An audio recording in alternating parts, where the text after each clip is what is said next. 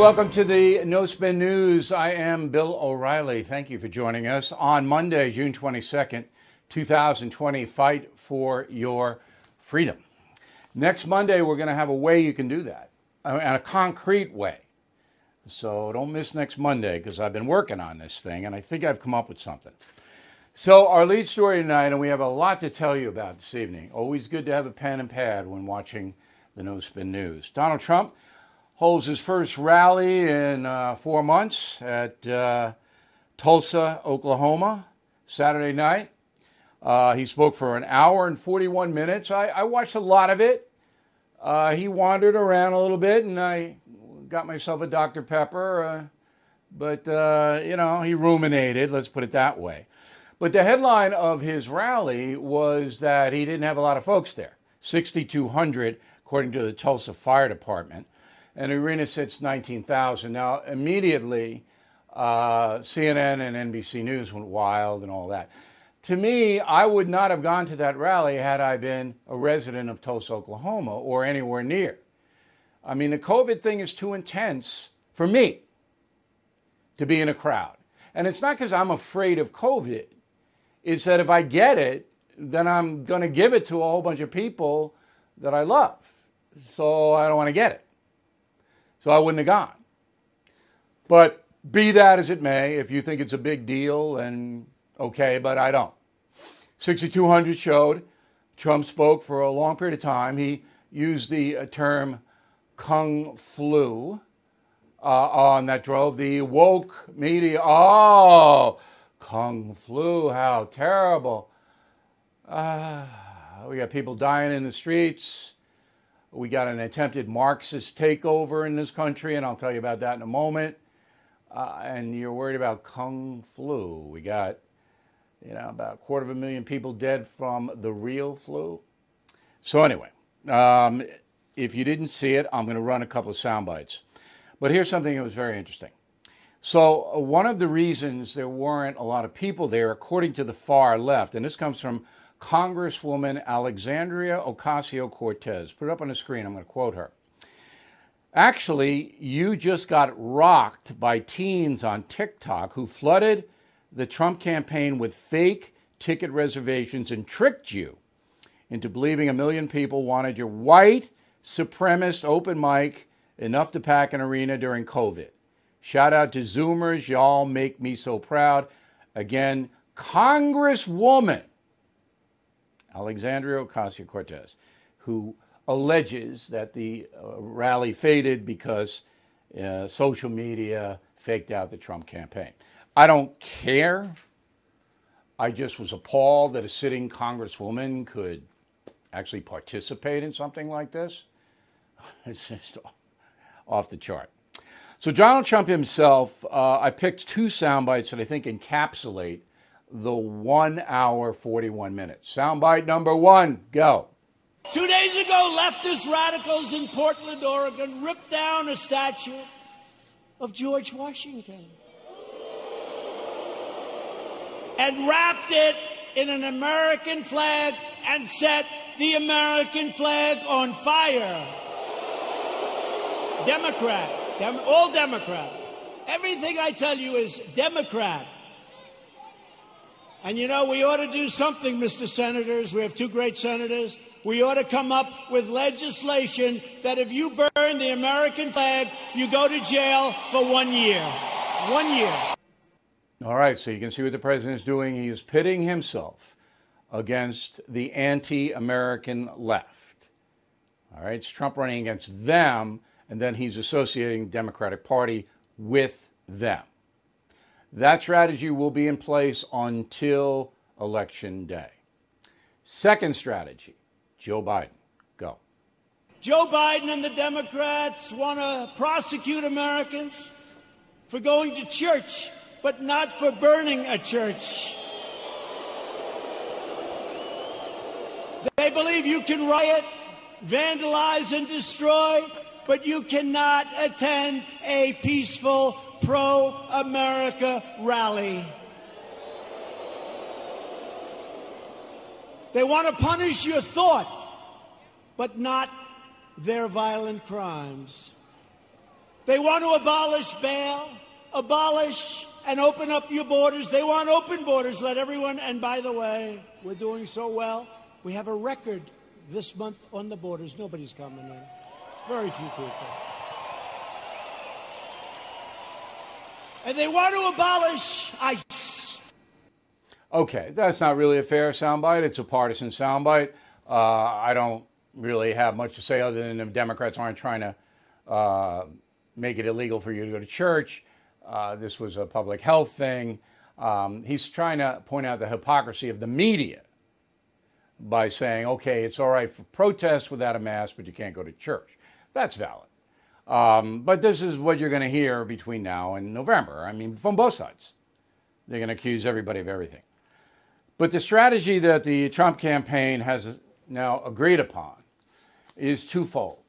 To attack the radical left, the looters, Black Lives Matter organization, all of these people, by linking them up to the Democratic Party. Now, there's some validity to that, because the Democratic Party is not going to stand up to the Black Lives Matter movement. It won't. You are listening to a free excerpt from BillO'Reilly.com's No Spin News broadcast, where you can actually see me. We'll be right back after this message. Everything is expensive these days, you know that. The government is printing trillions of dollars and consumer prices higher than ever. If the government continues its printing and spending, the dollar could continue its free fall and lose its coveted role as the world reserve currency. Let's hope that doesn't happen. But there are a few things you can do right now. American Hartford Gold can show you how to protect your money, your retirement, your hard-earned savings against inflation by helping you diversify a portion of your portfolio into physical gold and silver. Start with a short phone call, and they can have physical gold and silver delivered right to your door or put inside your 401k or IRA. So please call or text them right now. Tell them Bill O'Reilly sent you. Call 877-444-GOLD, 877-444-GOLD, or text GOLD to 65532. Again, that's 877-444-GOLD, or text GOLD to 65532. Who is running the Black Lives Matter movement? We know George Soros is financing it, $33 million coming from his Open Society Foundation, 2BLM. That keeps these three ladies living pretty large. The first lady is Alicia Garza, 39 years old, Oakland-based. All right?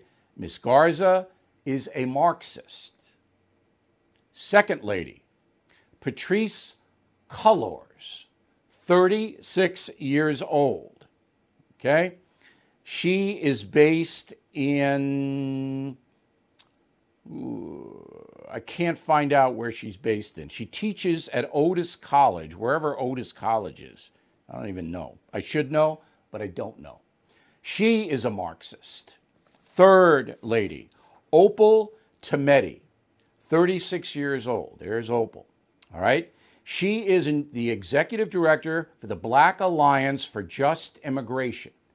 Black Alliance for Just Immigration. That is a front group for the socialist and Marxist group Freedom Road Socialist Organization. So all three of these ladies are Marxist. All right?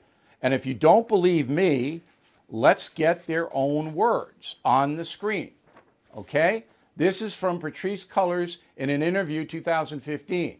Myself and Alicia, that's Alicia Garza, in particular, are trained organizers. We are trained Marxists.